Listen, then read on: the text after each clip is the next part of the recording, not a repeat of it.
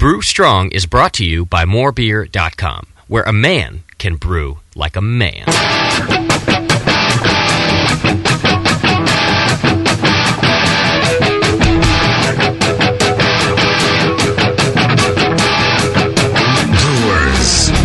It's time for the beer radio you've been looking for. This is the show that dispels myths, tackles the toughest topics, and makes no apologies for geeking out on beer. Hosted by two guys that drink before they think, Jamil Zainashev and John Palmer. This is Brew Strong.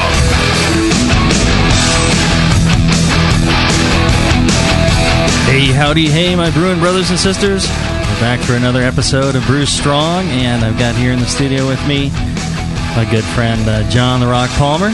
Good morning, Brew Strong. And we're graced with the presence of Dr. Charles Bamforth, or as he prefers to be called, Charlie. Thank you for inviting me. One of the great to have you here. Preeminent brewing scientists in the world, I would say. Yes? Well, if you say so. Or at least in the studio. Well, and I want to get right to our topic for the day, but I did not want to miss out on mentioning our fine sponsor, More Beer. Get you over to morebeer.com and check out all their great products, great prices. They are great people with a lot of helpful information and great prices on great products. So yeah, I was just there, in fact. Yeah? Yeah, I just swung by and grabbed a pump and a temperature controller. Oh, yeah, there you go. Well, and they've got everything. They got from temperature controllers to pumps to odd-looking personnel. Yeah. Odd-looking personnel, yeah, odd-behaving personnel. Yeah, JP works down there, so, I mean, it doesn't get much worse than that. Well, in today's show, as I said, we want to get right in it. I want to make as much use as possible of Dr. Bamforth's time. And Ryan, he had asked in the forum, does clear wort into the fermenter necessarily mean clear beer out? And we see a lot of questions like that. It's like, my beer isn't clear, why is it, what is it, and I think a lot of people aren't even familiar that what they're seeing is, a haze for one reason or another. So we've asked Charlie to come and speak with us about beer haze.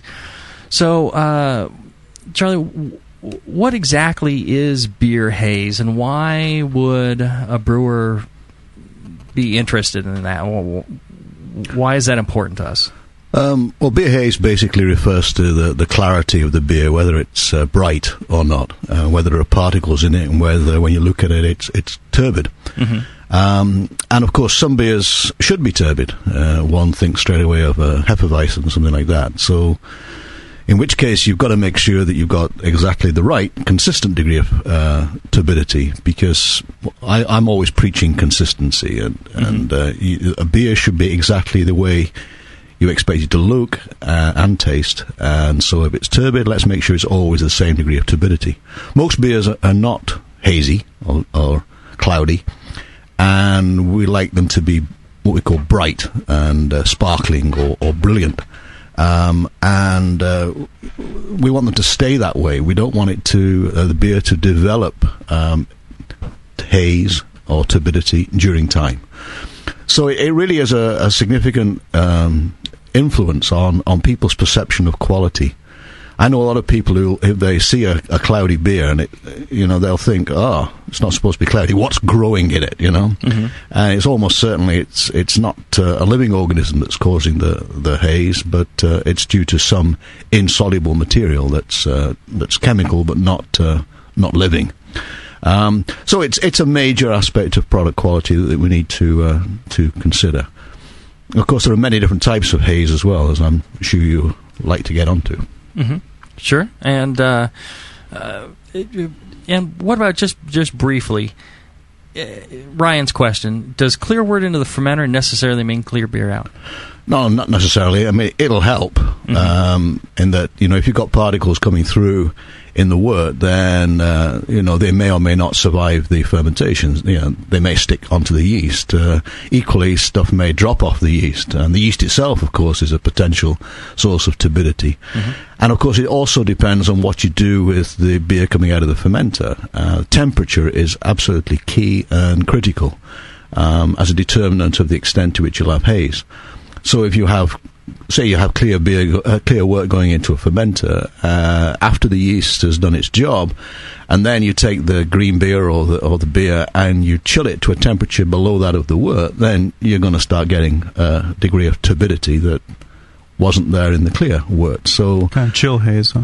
Chill haze, exactly. And so it really is not an absolute that, clear wort is everything.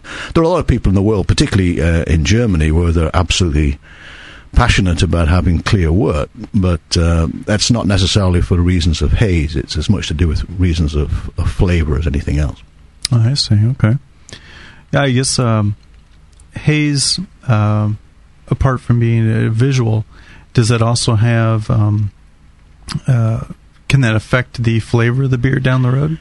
It's unlikely. It usually is a psychological thing, I for one, I'm the sort of person who, if I see a beer that comes out of a bottle or a can turbid when I don't expect it to, my initial reaction is to be suspicious. And if, of course, the turbidity was due to some growth of something, then sure, there may be a flavor effect. But it's primarily a psychological thing. You do, and this is people say this a lot. You drink with your eyes, and the foam, and the clarity, and the colour. They all will indirectly impact your perception of flavour. Okay. Well, and I did have an experience like that with what I believe was bacterial at a bottle of one of my favorite beers.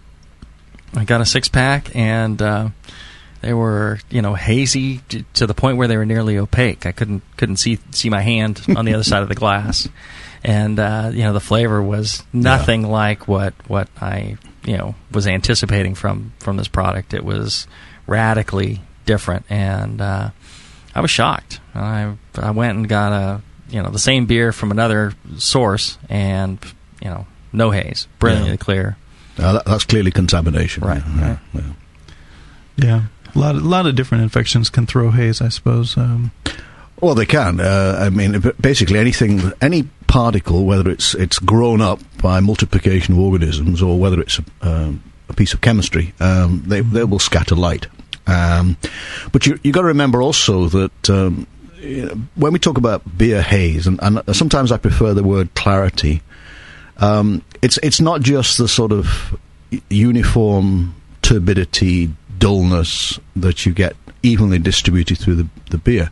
You can have different types of insolubility. You can have precipitates. Sure. And you can also have what we call bits. And bits is an interesting topic in its own right. And when I was quality manager with Bass many years ago now, we had a real bits problem in an alcohol-free beer that we sold in Saudi Arabia. And it serves us right, wasn't it, for actually trying to do that. But basically, there was an interaction taking place between a foam stabilizer that we were using and the clarifying agent, the isinglass fining agent. And in Saudi, it gets kind of hot, and it was this alcohol-free beer, which was called Barbican, was sitting on the dockside in Saudi. It was reaching 50, 55 degrees Celsius. I make no apologies for using Celsius, by the way. That's fine. I'm a missionary. I'm a missionary over here trying to correct the error of your ways. But and these things stick together, and they were throwing bits. Even worse, we actually changed the packaging. We went from cans to bottles, and these bits. First of all, they actually took the form of a sediment, a fluffy sediment in the bottom of the bottle. And when you looked to the bottom of the bottle, there was a the precipitate was wobbling around in the bottom. It was really quite disgusting. And when it was poured into a glass, it broke up to give bits. And this was because of this interaction between two additions. Our solution was to take away the foam stabilizer, because being English brewers, temperamentally, we couldn't take away the isinglass findings. We had to keep those there. And nobody gave a rat's whatever about the foam. So we took away the foam stabilizer. But, that was one source of this particle, this bits. A real extreme example. Often, if you look in a beer, you do see floaters. You see fibers in there. And they're not usually to such an extent that they are a major problem. But sometimes it can be, and of course the famous example is Schlitz from many years ago, where they had a real problem with bits and fundamentally didn't solve it, and the company went under. It was one of the two biggest companies in the United States at the time, brewing companies, and it died. So, never underestimate the power of turbidity. So you can have these bits as well. And then there's another type of haze, which euphemistically is called invisible haze, which used to really irritate my boss in England. How can it be an invisible haze if you can't see it? So what it was a haze that you detected instrumentally. To measure haze, you put the beer in a haze meter. And the traditional way of doing it is to put your bottle or your glass into this meter, shine light at it, and see how much light is scattered at 90 degrees to the incident, and measure that. The more light scattered, the more haze. But very, very small particles, which you really find it very hard, if at all possible, to see by your eye, they will scatter light to a disproportionate extent. And so if these very, very small particles are present in the beer, you get a huge haze reading, but the beer is bright. So people say, well, that's not a problem then. Well, it is a problem, because if you're in the middle of the night shift and somebody's measuring the haze, and you being the head brewer, I've just had an interesting outside quality control experience the night before, and are lying in bed. You don't want to have a telephone call to say, the beer's hazy, but it looks okay. We need a decision, And if the decision is, well, filter it again, it won't work, because these particles are so small you can't filter them out. So that's an extreme example of a problem. It's that can exist in a commercial operation. An apparent turbidity which isn't real. The way around it is not to measure the haze by scattering the light at 90 degrees, but to have what we call a forward scatter, and you measure haze scattered in a forward direction, in which case these small particles do not cause a problem. Now, we found that these particles can be from unconverted bits of barley that are not properly converted. And some people believe they're due to damage to the yeast, and the yeast can lose some of its outer layers if it's physically abused in the brewery. Interesting. Yeah. Well, and I was thinking of an interesting thing that I experience. I'll have a beer that I've brewed. It'll be brilliantly clear, and then I'll bottle it, and I'll go back to it a couple of years later. It's been in storage, and decant the beer, and I can see in the bottom of the bottle just a very thin layer of very fine particles that is kind of sedimented there. It doesn't even really move from the bottom of this bottle. And I notice it more in beers that have highly kilned malts in them. Right. That I think when they go through the mill, they tend to powder. Right. And have a really fine particle size to them, and that dust kind of that really fine particle size, it makes it through all the processes and stays in suspension long enough that it tends not to drop out until sometime later. And so I can have a beer that appears brilliantly clear, and then later on end up with years later a very fine sediment on the bottom. Well, of course, many beers I would go so far to say most beers will, given long enough, will throw sediment. Some sort of haze, turbidity, sediment, something like that. And of course the causes there are many different materials that can cause cloudiness and turbidity and sediments in beer, and really, I always preach the fact that you can't simply try to rectify it at the end, at the packaging stage. You've really got to address the whole gambit from raw material selection right the way through the process until the finished product to make sure that your beer is going to be sufficiently stable. Well, let's do this. Let's take a short break, and when we come back, we'll get into the process and things you can do to prevent beer haze.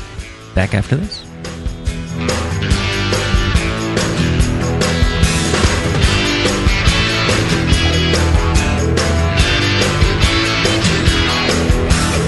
Brew right. Brew smart. Brew strong. This is Brew Strong.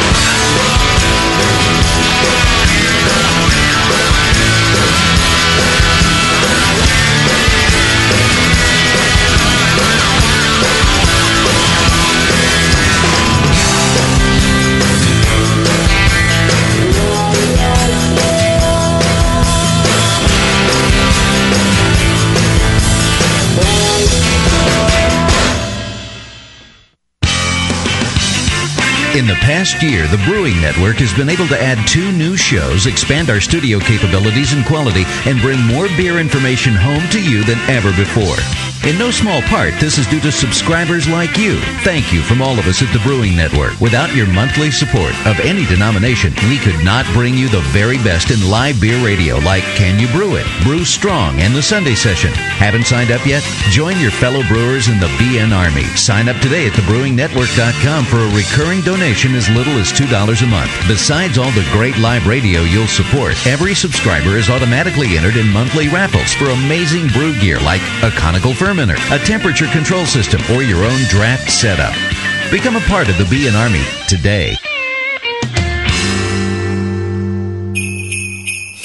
This holiday season is one of gratitude, giving, and winning. More Beer says thank you to all their wonderful customers with deals from Thanksgiving through New Year's, in addition to low prices, free shipping, and the More Beer deal of the day every day.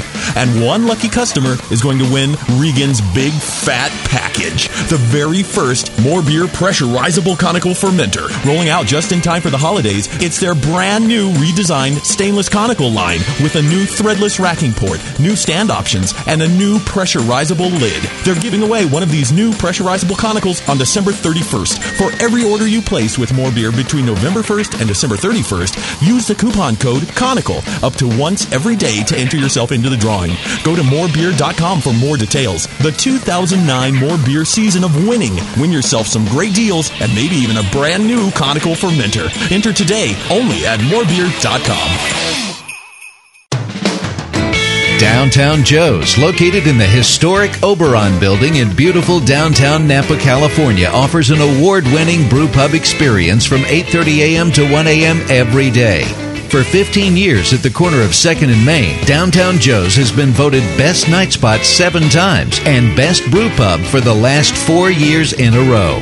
Brewmaster Colin Kaminsky's handcrafted ales, like his Tail Wagon Amber Ale and Double Secret Probation IPA, are the perfect accent to riverside dining, live music, and a relaxing outdoor patio. Don't miss the Beer of the Month, special rotating taps, and the BN Army Member Special. Wear your BN gear, get 10% off your beer. Visit downtownjoes.com to make reservations, peruse their extensive calendar of events, or just read more about their fantastic beers. Come enjoy the fine beer, food, and music. Downtown Joe's, the award-winning brew pub where you'll feel at home.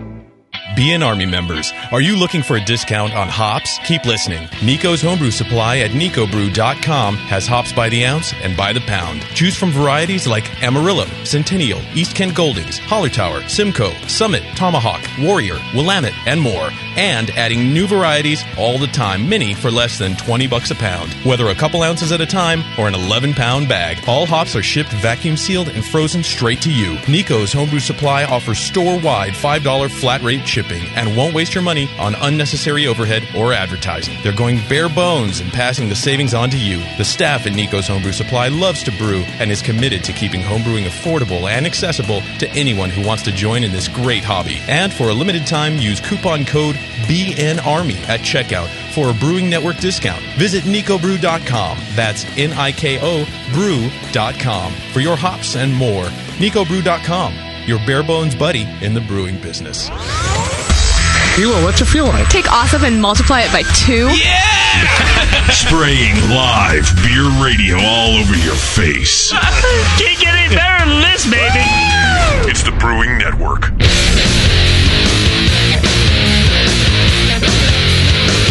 Back to the two guys that know how to turn beer into beer. This is Brew Strong.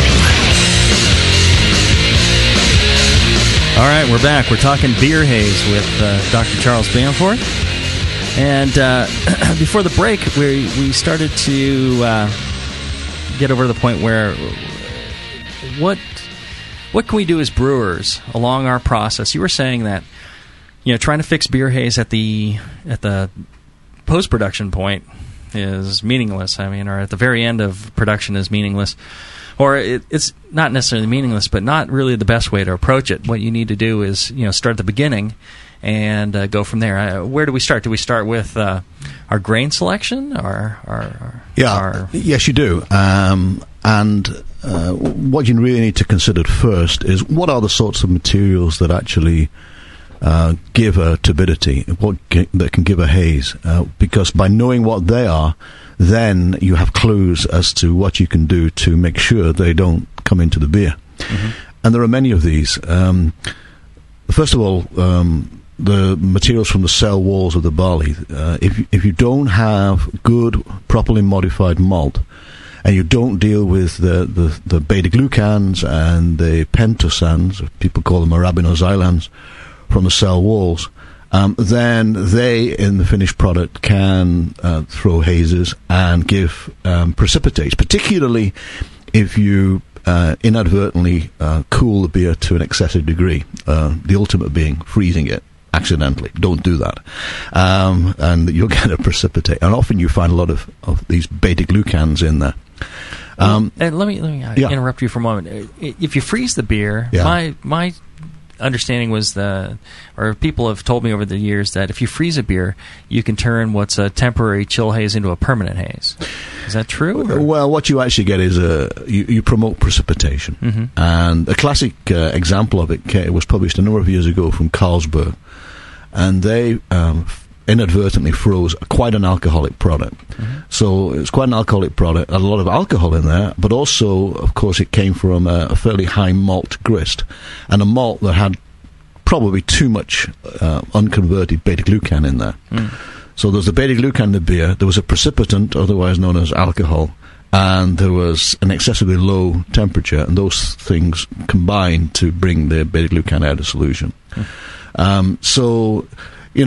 The actual physical difference between a chill haze, which we can define in a minute, and a permanent haze is probably, there's a lot of theories about what it is, but I don't know anybody who's published a paper which said, this is the structure of a chill haze, this is the structure of a permanent haze, and these are the chemical differences. The big difference is size. Mm-hmm. The haze particles in a chill haze, and that's the haze that drops out of solution at 0 degrees Celsius, but when you take it back to 20 degrees Celsius, room temperature, then it goes back into solution. Mm-hmm.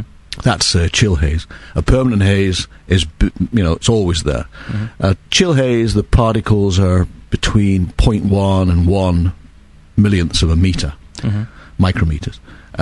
Permanent haze is between 1 and 10 micrometers. They're bigger.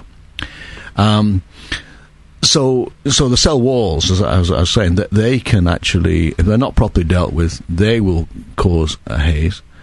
Within that, the starch, people still get starch hazes, and very cruelly I say, well, that's simply brewing incompetence, I mean, you should be able to convert the starches heck, that's what we're about, isn't it? Right, We're supposed to be doing that, But you can nonetheless still get, starchy hazes. You can have hazes that are due to oxalic acid and particles due to oxalic acid. And, of course, the big problem with oxalic acid, which comes from the raw materials, of course, is that it will cause beer stone and block up your pipes, your dispense pipes, if you're not careful. But that can cause haze as well. The one that nearly everybody focuses on is a haze that's due to proteins and polyphenols sticking together. Mm-hmm. And that's the one that we really, most people have done their work on and researched and studied. But there are some pretty wacky and bizarre ones as well. A number of years ago, I was at one of the Bass breweries, and they had a microscope on the table, and they said, "Charlie, take a look down the microscope." And I looked, and there were all these bacteria down there. They were dead. They weren't wiggling around, they were dead. And somebody said, "Well, what do you see?" I said, "Well, I think I see bacteria." And they said, "That's what we think." And that's the haze. That's the turbidity that we've got in our product. And the problem had arisen because they had changed the filter aid, the filter aid they were using downstream. They had been using diatomaceous earth, but they changed to perlite. And I hope there's nobody who makes perlite listening, but it doesn't do as good a job as diatomaceous earth. And so it wasn't so much a haze as a kind of a dullness in the product. And it was due to these dead bacteria. And people said, "Shh, don't tell anybody about this. We don't want people to know we got." And they come from the malt. And they come from it was a malt house that was less than perfectly clean. And these organisms are grown on the surface of the barley as it was germinating. Lactobacillus type? Yeah. And they'd been killed off in kilning, but they'd come into the brewery and make it through the process. And had not been filtered out. So it wasn't a developed haze, it was a turbidity in the product from the start, a very mild one. The best way to check for the clarity of a beer is on a light box, to have a shelf with the beer you can put on the shelf, and there's a light behind that shelf with a black line in front of it. And if you look at the beer through that, against that background of light, and you look at the black line, you clearly can't have a beer which you just given me in front of me, which is black in itself. But if you've got an amber beer or a yellow beer or a lemon colour beer or whatever, then you look at the black outline and see if you've got a really sharp black line. And then that is the ultimate test of just how bright it really is. So dead bacteria is another source. So, glucans, pentasans, oxalate, starch, proteins, polyphenols, dead bacteria. There are a whole bunch of different things you've got to worry about. So and for the brewer, the practical takeaway is you want to buy yourself, necessarily highly modified malt or well modified malt, and of a quality from a quality maltster. Is that the takeaway? That's sure, unless you're going to try to rectify the problem modification yourself in the brew house. Yeah, Let's just take the glucan then, in terms of the modification. Okay, so clearly, if you are going to use an adjunct which has got a lot of beta-glucan in it, say a torrefied barley or a flake barley or a raw barley even, roast barley, then you've got a lot of beta-glucan there. It's got to be dealt with then in the brew house. But if you've got a poorly modified malt or an inhomogeneously modified malt, in other words, most of it's germinated quite well, but there's bits in there that have not malted well because the barley was of poor viability or it was slightly dormant or something, then that's going to bring beta-glucan into the grist. The pentasan, which is the other component of the cell wall, that's never as well broken down as the beta-glucan for reasons that we're not entirely sure of. That will always be there. I remember there was an example of a haze that was reported by Foster's a number of years ago. And what they had observed was a beer that had been shipped from Australia and shipped all the way across to Europe. It bounces around on the back of a ship. It goes through who knows what temperature extremes. And by the time it got to the destination, it had thrown a haze. And the haze was primarily a pentasan from the cell walls. And so that's another thing that people don't necessarily take into consideration. It's the handling of the product. It's the extremes of temperature to which it's going to be exposed and how much agitation it's received. Because if you agitate, then you can actually whip things out of solution and cause a problem as well. So the raw materials are very important. So the beta-glucan, you want a good barley that has not got high levels of beta-glucan. You want homogeneously well-modified malt. You may have to deal with it in the brew house with a low-temperature stand, or, heaven forbid, some people would think putting an enzyme in there, which to me is perfectly okay. Well, because you're putting enzymes in your mash anyways. They just happen to be within the the grain. I just don't. There's this holier than thou attitude from some people. We couldn't possibly use a commercial enzyme. Well, actually, commercial enzymes often make a lot of sense. And so, I once had a student came to my lab from Germany. So when you've got a student coming from the land of the Reinheitsgebot, what's the thing to do? You make sure they work on adjuncts and enzymes. Yeah. Well, that's probably a good thing for them, Yeah. Broaden their horizons a bit. All right.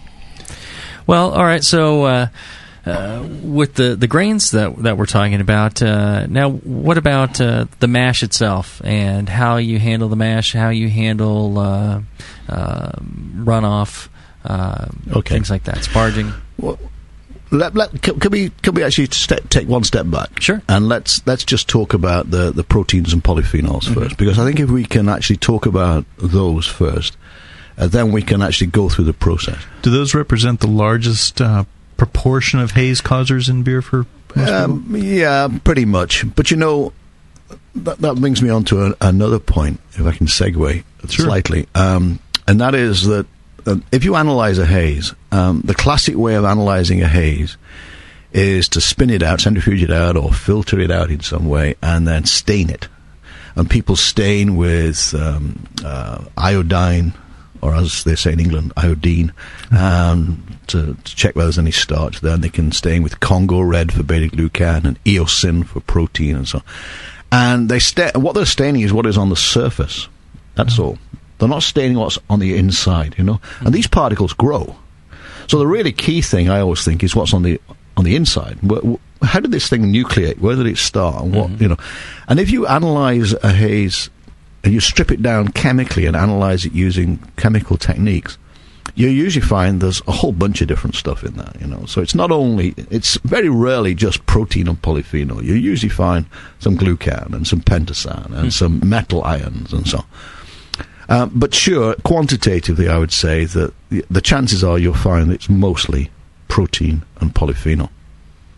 Now, that protein comes from the grain, ultimately. And we now know that it's protein that's from the storage protein hordein, which is very rich in an amino acid called proline.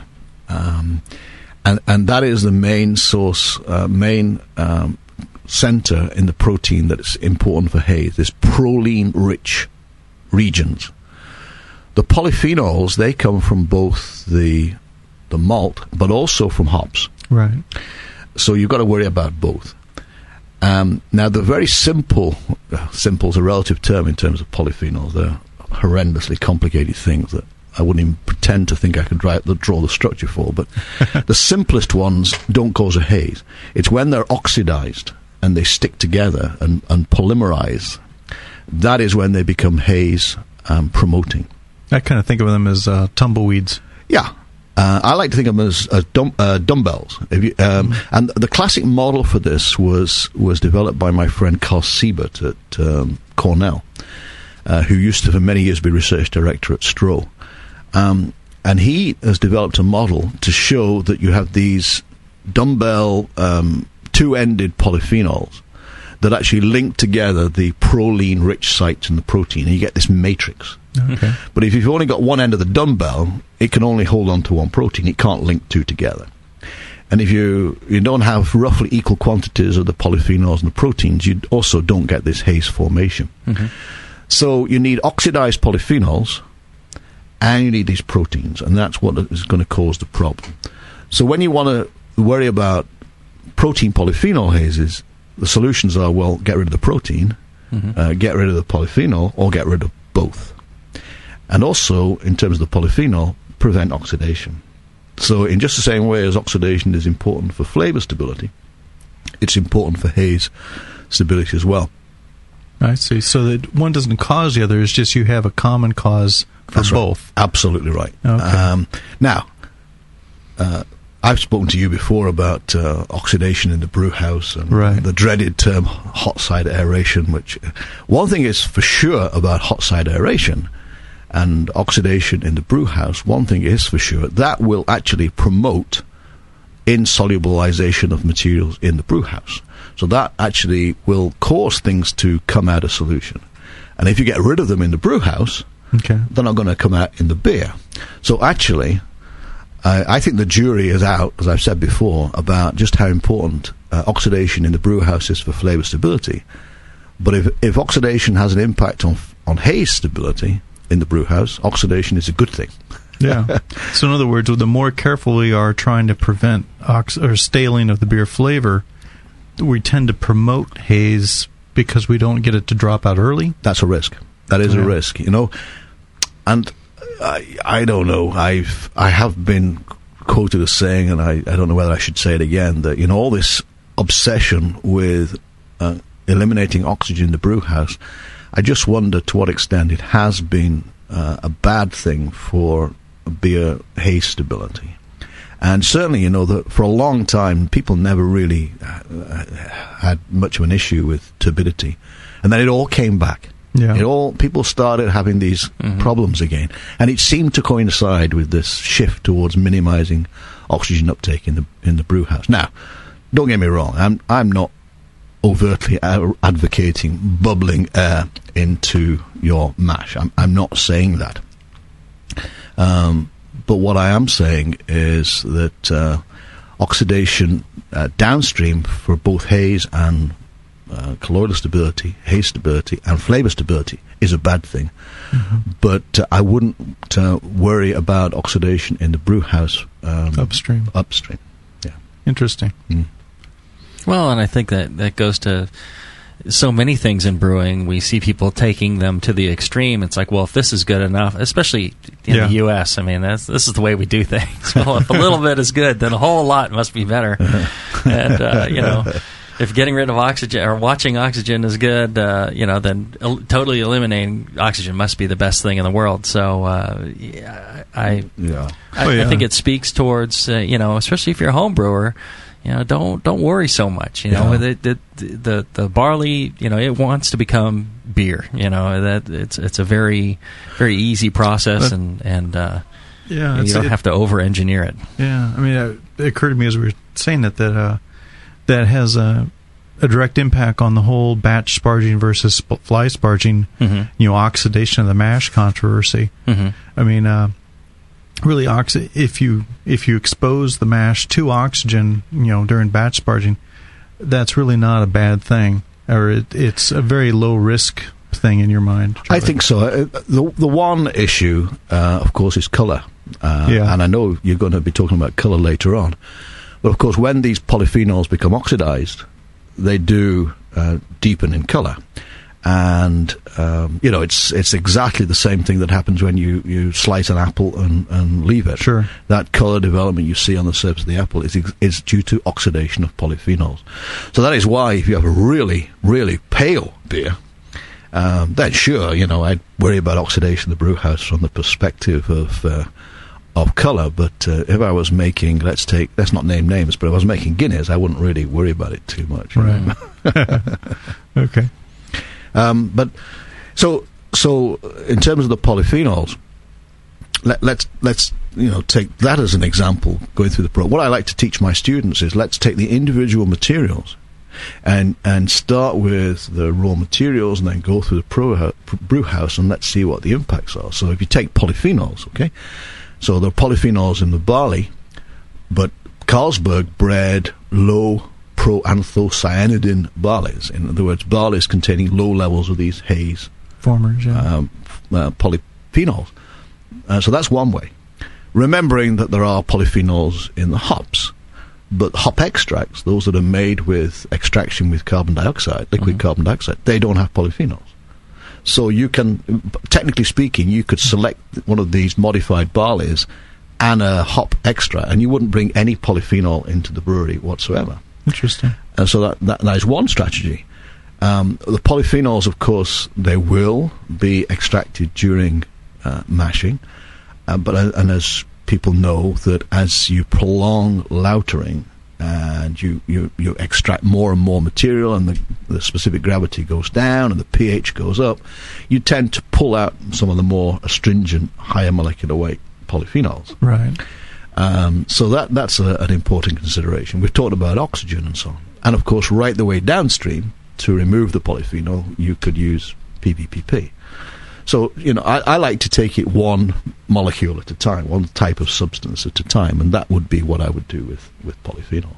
Interesting, okay. All right, well, let's take a short break here, and when we come back, we'll get more into Beer Haze. Back after this.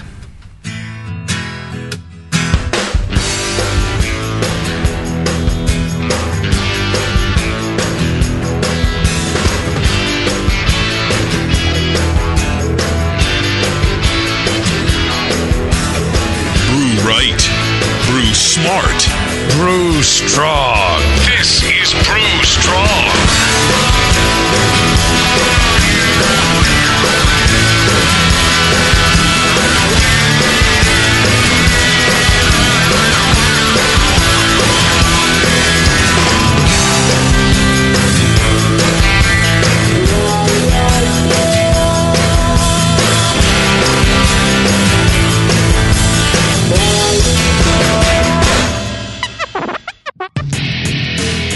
Hi, this is Push from the Brewing Network, and I want to tell you about the Brewmaster's Warehouse and how you can get 10% off your next order.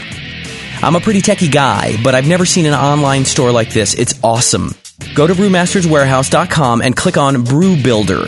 You can whip up a custom recipe so easily even Sven could do it. Seriously, it's slick. You can share your recipe with your own logo and notes to the Brewmaster's database if you want, and the best part, it keeps a running tally of the beer you're building while you're doing it. Then, bam, click Buy Recipe, and your cart is filled and ready to go with helpful suggestions in case you forgot something. This thing is amazing.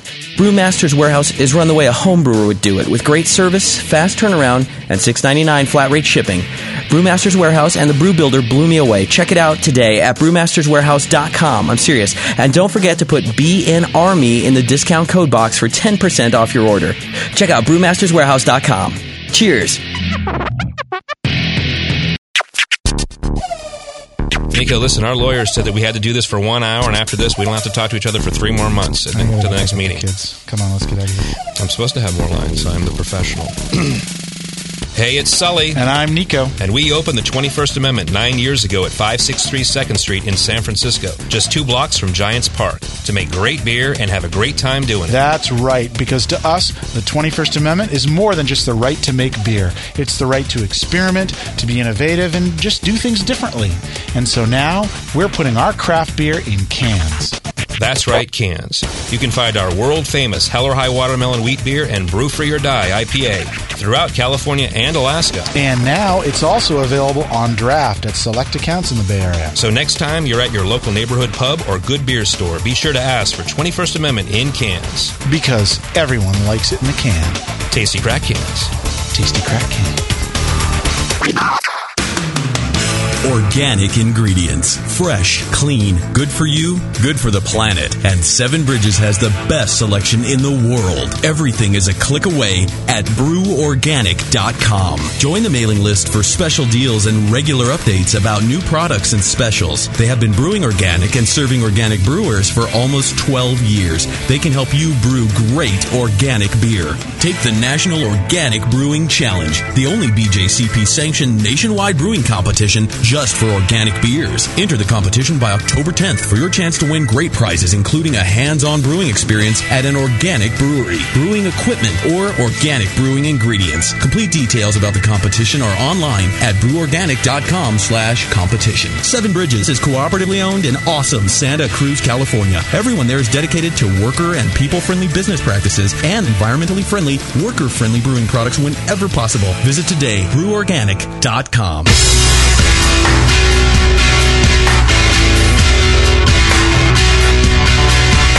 like the Lance Armstrong of the beer world.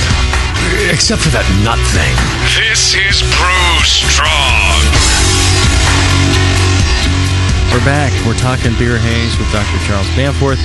And during the last segment, you actually mentioned speaking with John and doing an interview with him about hot site aeration. We did a full show on that as well.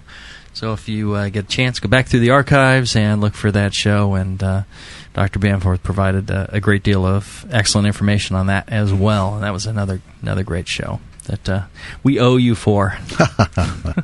Well, you're giving me a beer right now. So right, so we're even. Okay, yeah, done. I'm cheap.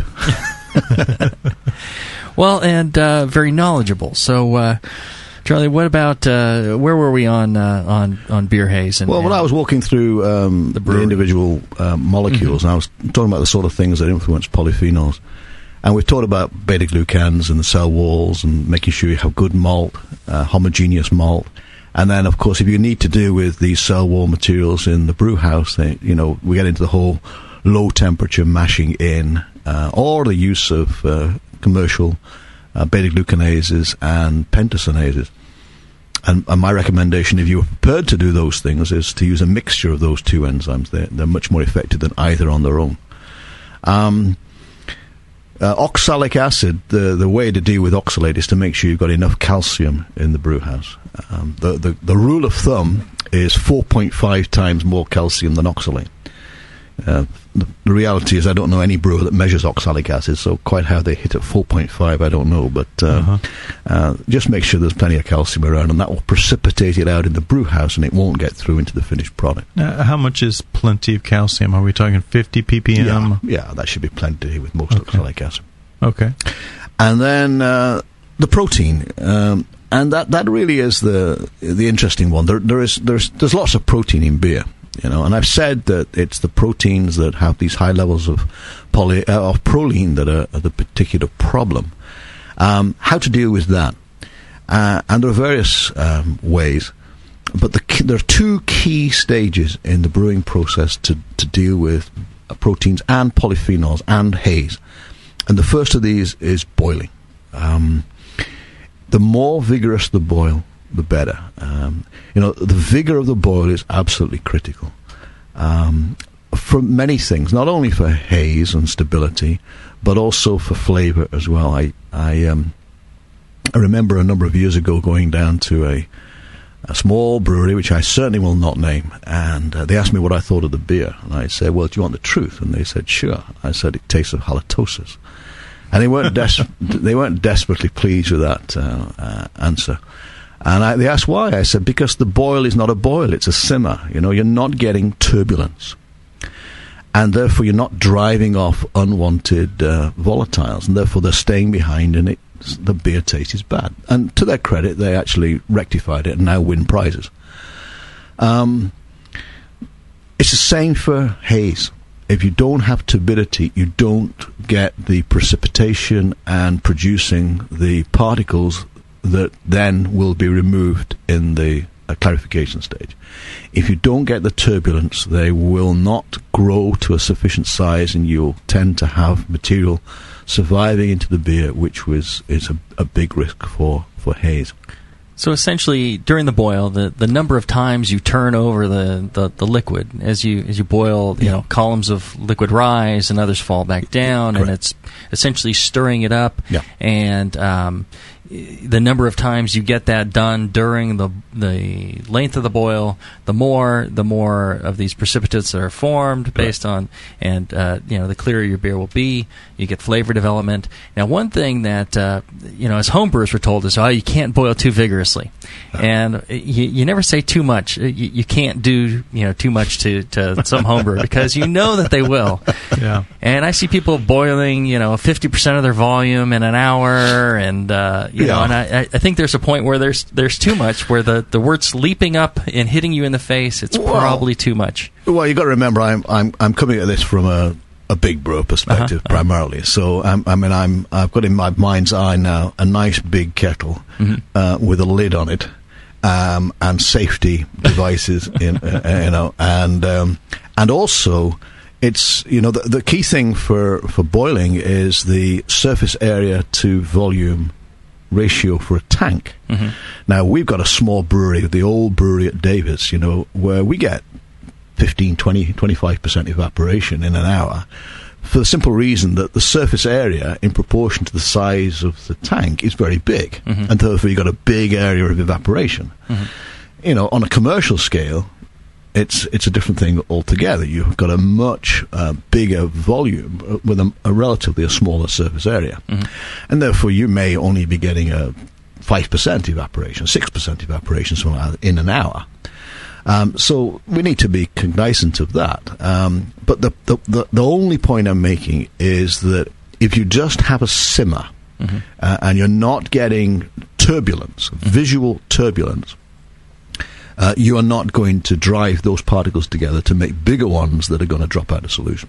So by turbulence, you're kind of alluding to what we, Jamil, call a shape to the top of the boil, where you see little round, curves in motion on the surface. And you can see the particulate matter in there, the hot break, which is pretty visible, traveling through and see that making loops around in there, and then you're getting some good exchange of wort throughout the column of the kettle. Correct. Now, a guy who worked in my lab in the UK many years ago, Rob Reed, he actually showed that you could replace the thermal energy with agitation. So he actually had much lower evaporation rates, a lot of heat, but he had a big rouser in there, and he was whipping it all up that way. So it's a collision of these particles it's exactly, and they end up sticking together, and then that makes them bigger, and they're able to participate. Yeah, good word in the context of brewing, collision. Yeah. So that's the first main stage. The second key thing is post-fermentation and what I call cold conditioning. And and again, let's talk on a commercial scale now. But the lower the temperature you can take the beer, short of freezing it, not freezing it, but taking the temperature as low as possible, the better it is. And we did a piece of work some years ago to show that it's the temperature much more than the time that matters, such that by taking the beer to -1 or -2 Celsius, so that would be 29 Fahrenheit or down, you won't freeze the beer because it's got alcohol in there, which lowers the freezing point, but you will chill out material, chill haze basically, and it will come out in a relatively short space of time.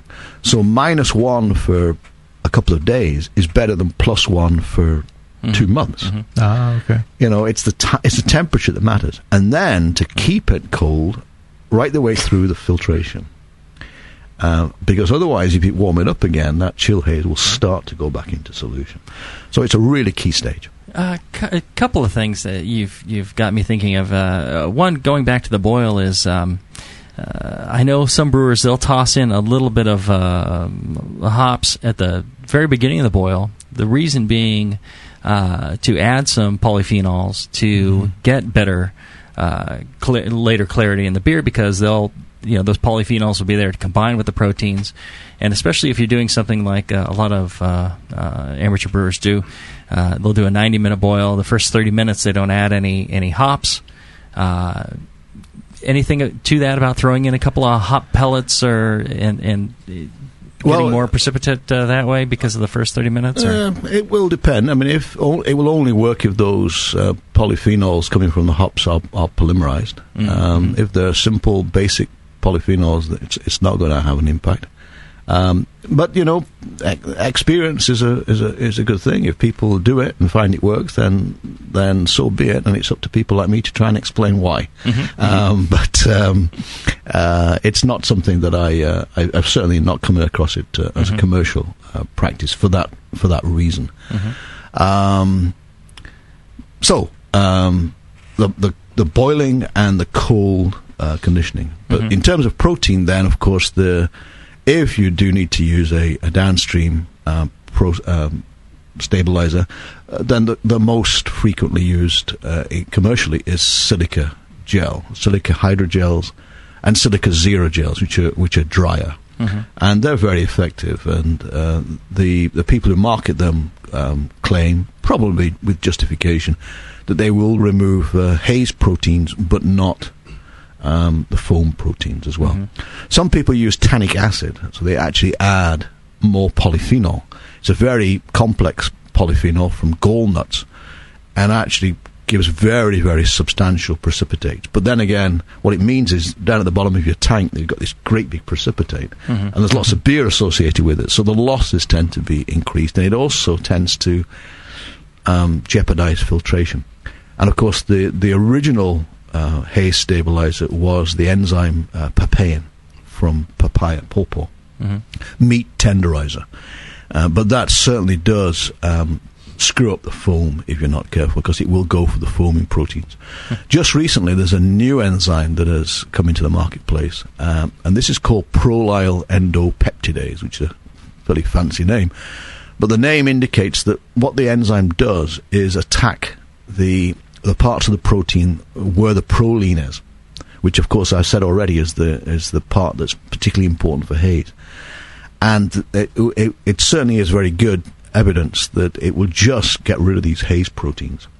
Now, this enzyme was first developed to go for people with celiac disease, because the proteins that cause haze are very similar to the ones that are responsible for celiac disease in wheat and probably in barley as well. And therefore, this enzyme is being touted for consumption by people with celiac disease. So, but it certainly is a good haze preventative as well. So you might find that in your celiac products at the local drugstore. Huh? Yeah, may well done. There you go. Throw some in for your beer. Yeah. Well, and one thing that I always see, I think, is common homebrewer internet lore is that it's important to chill your beer rapidly, because that's really where you get the cold break and all that. And I've always I think I first read it in George Fix's book about it's really a temperature-dependent thing, and if you get down to 60 degrees Fahrenheit, you haven't even gotten half of the break material to form at that point. Right. It really it's down at zero, and even then, you would have to filter it out. I know a lot of people, they say, well, no, leaving the break material in the fermenter is a good thing because it's, nutrients for the yeast and all that. I think there's still plenty in there, even if you get rid of all that break material. What I'm talking about with the chilling is the beer, post-fermentation. In terms of the break, the cold break, again, there are so many schools of thought. When I was director of research at Brew Research International, and I had to have a research program that satisfied all of our members all over the world. And of course, brewers, they all have different opinions. So what Miller thought was a good thing, Kirin didn't necessarily agree, and Heineken took a different stance. So I had to come up with some sort of program that satisfied everybody. And I said, what are your views on wort clarity before fermentation? And there was everything from the Germanic, it's got to be really bright, to the people who said, no, we want it as full of filth as possible. Not filth, but we need it to be really cloudy. And, there have been a lot of studies on it, and what really the particles do is they form sites for carbon dioxide to be released in the fermenter. And, the yeast sort of is rotated through the fermenter on those bubbles. And therefore, by having turbidity there, you're actually boosting fermentation. And so it's encouraging the fermentation. It's not a nutrient thing. There were experiments where they actually replaced the cold break, or the trube, with, I think they used something like carborundum powder or something, and it was just as effective. And what it is this release of carbon dioxide. It's on the particles. That's the important thing. Because the carbon dioxide has an effect also on the yeast as far as yeast activity and health. Well, that's right. And you're also, that's another thing. You're actually releasing these localized high concentrations of carbon dioxide around the yeast. You're actually releasing it. So, the yeast is not getting suffocated. And also stirring the yeast up, just like on a stir plate. They're much more effective at consuming the precisely. sugars. So, and I don't know anybody that's shown that material going into the fermenter is necessarily a bad thing for haze stability downstream, as long as you've removed the particles and you've done the things that I've talked about, and you've got the thing chilled down or something. But the other point, of course, is it depends on what you want to do with the beer. If the beer's not going to travel to the other end of the earth through inclement weather, and is going to be inspected by highly critical customers and so on, it's not, in which case you need to do a belt and braces and give it all it's got. If it's travelling upstairs, from the cellar, brewed locally, let's not go overboard about this. Let's be sensible. Definitely. Interesting. Well, okay. And all right, so we're what part are we in the process? We've gone through the mash and the boil, and and what about different finings? That the average amateur brewer or craft brewer might have access to. Well, there are still many commercial brewers that would use carrageen and Irish moss to promote the particle formation and settling in the brew house, and of course, isinglass and auxiliary finings downstream, alginates and silicates, judiciously used, can aid in the downstream processing and clarification stages. As regards stabilizers downstream, most brewers fall into one or other camp, either the PVPP school or the silica school. And facetiously I say, well, from my time in Bass, it was who gave us the best lunch, we would buy their material. Actually, we were PVPP people, and many of the claims that are made, you've got to remember that. And I've got some very good friends who supply these materials, so I don't want to upset anybody. But many of the claims that are made, of course, are made by the suppliers. So the people who sell silica gels will tell you you should use silica gels because they remove specifically the haze protein, they don't remove the foam protein, and they do not remove the polyphenols. So you've got all these wonderful antioxidants there, and all these wonderful materials that are going to contribute to the body and the mouthfeel of the beer and so on. The people who sell PVPP say, we're leaving all that wonderful foaming protein behind, and all we're doing is removing polyphenol, and of course the polyphenols are at such low levels anyway, they don't make any impact on mouthfeel or antioxidants or anything like that, And, so who do you believe? I don't believe that the levels of polyphenols in beer make any contribution to mouthfeel whatsoever. Yeah, they are antioxidants, and whether they're antioxidants in the beer or antioxidants in the body, and sure, it's always a good thing to claim that beer's got antioxidants and just stick it in the face of those red wine people. But, but it's not a big thing. It's not a big issue. I really don't think so. And so it's whatever works for you. Belt and braces, I do know some people for beers for export would use both. Would use both. Reduce both by some amount. Yeah. All right, and one question I have that I'm sure people are interested in, and you've got a number of books out, and can you go over what those books are and what people might expect from them? And sure. I'm sure our listeners might want to pick them up. Maybe we can even, Justin, get a case of books in. I can run them out to Davis and talk you into signing them. We could have signed copies in the store. Maybe. In fact, they're talking about your books in the chat room right now. So, yeah. Well, I had an old boss once, and he said he'd had 2 copies of my book. One he would, I should sign it, and he would give it away. And the other one, don't sign it, because knowing my ego, it'd be more unusual to have one that's not signed than one that's signed.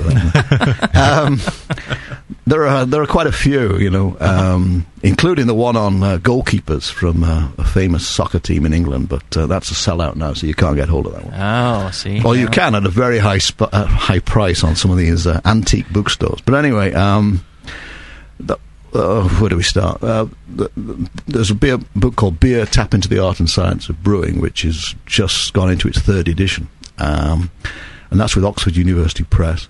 And that's really targeted at somebody who go into Borders or Barnes & Noble and would want to pick up a book that does not trivialize beer, but doesn't go ridiculously into the science. That's achieved quite a following, so I'm quite pleased with that. I have that. I think it's a good book for most home brewers. Okay, thank you. And then at the more molecular level, there's a book that the American Society of Brewing Chemists published, and it shows how much I remember. I can't remember what it's called now. Principles of Malting and Brewing Science, I think it's called.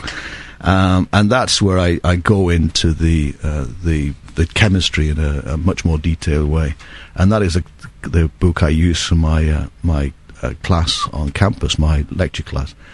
And another book which is all about quality of beer, and that was published by Brewers Publications, Charlie Papazian's organisation, called Standards of Brewing. And we talk a lot about there's a lot of issues of quality in there, and some exercises as well, some questions and so on, see people's interpretation of analytical specifications and brew house, how to calculate a grist and so on. And then there is an outrageously expensive book called Beer, Health and Nutrition, which shows why beer is actually good for you. And another book which is much cheaper called Grape versus Grain, which is a completely unbiased comparison of beer and wine. And most of the wine guys get it. They realize they're taking themselves far too seriously. And a book... God, I've done too many, haven't I? I have several of these. I realize as you. There's a book in a series on alcoholic beverages that we devoted to beer and quality. I edited it and wrote several of the chapters, including a chapter on haze. Somebody else wrote that actually, but foam, haze, gushing, colour, and so on. Again, it's not a particularly cheap book, but it's good. And now, wait for this, in December, Recorded Books are bringing out a 7-CD collection. I think it's called Brewmaster's Art, and I went down to Marin County for 2 days and sat behind a microphone just like this one and recorded this book. So that'll be out in December. Wow, that'll compete with our show for listening on the commute. Yeah. There you go. Yeah, 7 hours. Good work. Yeah. All right. Yeah. Great. Let's take a short break, and when we come back, we'll get questions from the chat room. We'll get those answered right after this.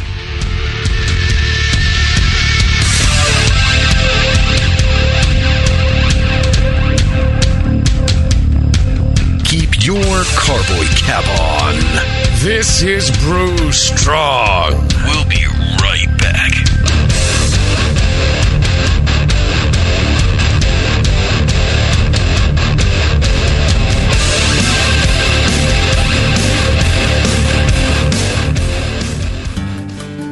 Williams Brewing is your online resource for prompt delivery of quality home brewing supplies. Since 1979, Williams Brewing has offered the finest equipment and freshest ingredients and the best customer service in the business. Cut hours off your brewing sessions by using one of their 11 varieties of famous Williams malt extract. Their Williams German Pils is mashed with pure German Moravian 2-row barley malt for a light blonde color and malty crispness you just can't get from other extracts. Or check out their unique fermenters, draft beer equipment, bottling aids, and more.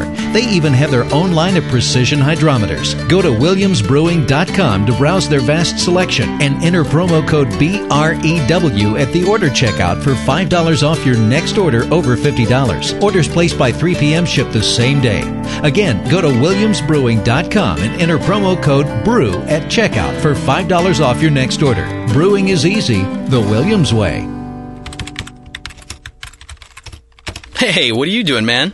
Writing a review of WLP 400. What? You're reviewing yeast? Yeah. White Labs has home brewer reviews of all their strains. Are you new to these interwebs? Check it out. That's awesome. White Labs, your source for great yeast, invites all brewers to visit whitelabs.com to read and write your own reviews of all their yeast strains. Get real-world tips and tricks from other brewers who have made the most of their vials and post your own experiences. It's another way White Labs brings you closer to the best yeast on the planet. And send. There you go. You misspelled flocculate, dude. What? White Labs. It's all in the vial. Hi. My roommate's gone for the weekend, and I'm wearing something flimsy. Listen, baby. I told her not to call me after 8. I gotta go. Who is that? Your girlfriend? Shut up, Doug. Did you guys get the cauldron set up on the altar of my art? If you weren't so busy getting booty called, you know that. Alright, I'm using the scroll of Mosher to boil the first decoction. You took too long. The color is now darkened past the point where you can still call it a Pilsner. Yes, sucks. I hate it when Greg's the brewmaster. What's this? Poindexter Urkel? Dude, can't you see we're in the middle of a brew session? Is that an actual beer? Yeah, I crafted it. I don't really use the dice anymore. I'm a 10th level beer nerd. Are you a 10th level beer nerd? Do you belch White Labs 833 and crap Simcoe? Then you're in good company at Northern Brewer. Check out Northern Brewer's huge selection of dorky beer kits, including the Cylon Detecting 3-Hearted Ale and the collector's item Super Alt. Mine's in mint condition because it's still in the box. Make 10th level at northernbrewer.com. You're listening to the Brewing Network.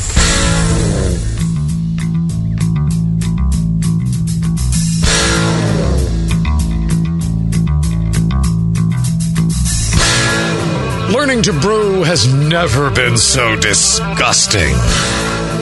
This is Brew Strong.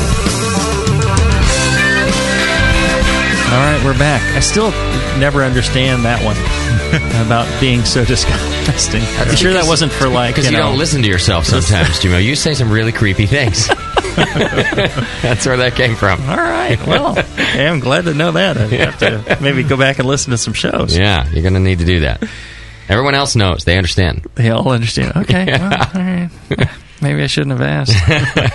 I thought maybe it was a mix-up with no Sunday session or something. It was very strategically placed. Okay. Well, speaking of strategically placed, we have Dr. Charles Bamforth here in the studio with us live, and we also have a bunch of listeners live, and you can chat with us during the show, or actually chat with Justin.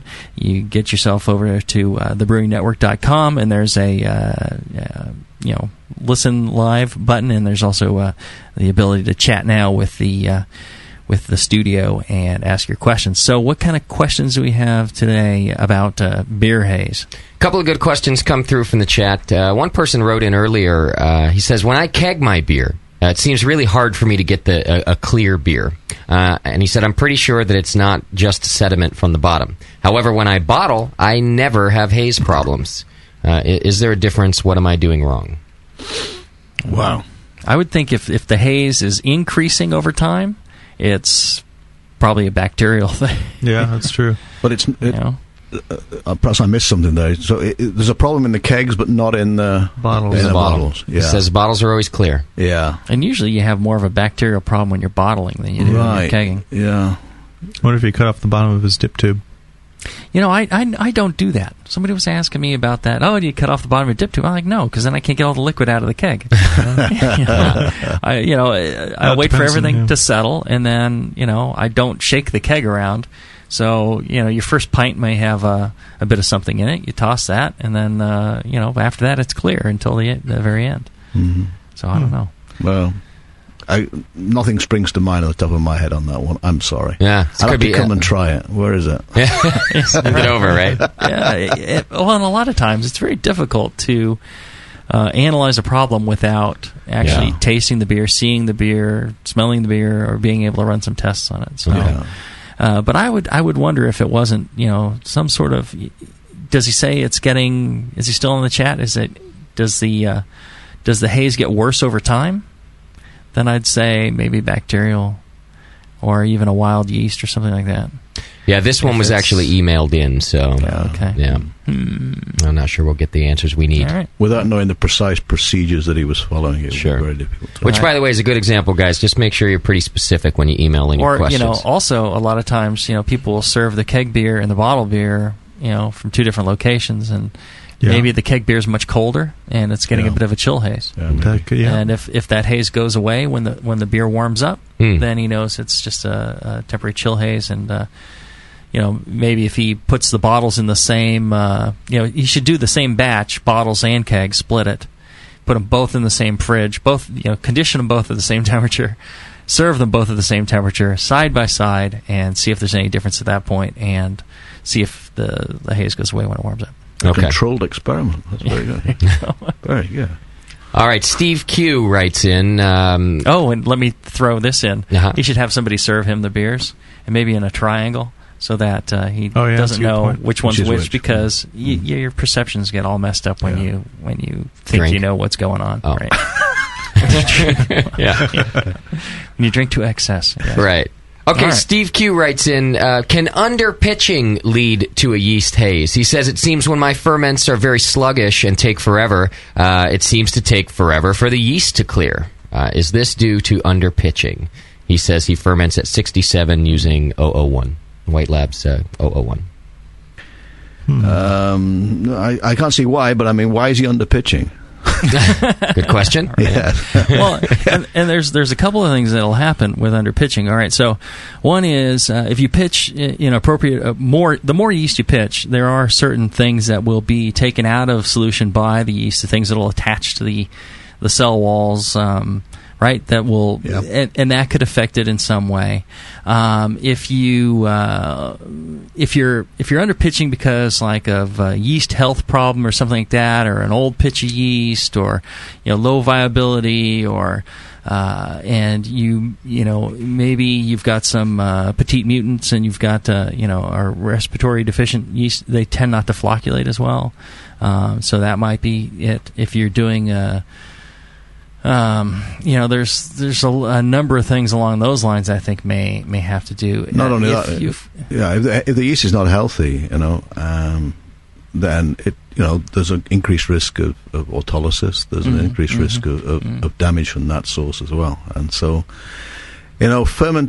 good fermentation practice in terms of correct pitching and correct nutrition and so on is critical for all aspects of product quality. All right, and one more question from the chat is about Wurflock and Irish moss. And this question comes up a lot, actually. When is the best time to add these things to the boil? Is it 10 minutes? Is it flame out? Is it at the beginning? Everyone seems to have a different answer for when to put in the Irish moss and Wurflock. My recommendation is experience. Try it. Do some experiments. What works best for your set of circumstances, that is the best Okay. approach. And so do you find that it is different brewery to brewery? It's not something I've made a detailed study of, quite honestly. The first thing I would do is take the advice of a professional brewer for what they would do it. Mm-hmm. But, it may depend on the circumstances, it may depend on the grist, it may depend on certain other conditions as well. So really it's a case of trial and error. Okay. Yeah, good answer. Well, and, I also, I think, homebrewers were told, well, at 15 minutes out, you add your Irish moss or whatever, and we're all taught to add it at that time. And I think that's an excellent point. It may vary depending on other parts of your process. It may vary. The Whirlflock folks, I think they recommend, in the whirlpool, and so yeah, it really does come back to where does all this dogma come from, and why do people are so passionate about their views in certain areas? And it's because somebody typed it on the internet. That's why. Yeah, maybe, but also what worked for them. And it really does depend on precisely what you're doing, what you're using, where you're doing it, and so on. That can have a major impact, and the conditions will be very different in different places. All right. That's it from the chat room today, guys. Okay. One thing I don't think we talked about much was the effect of water on haze. Okay.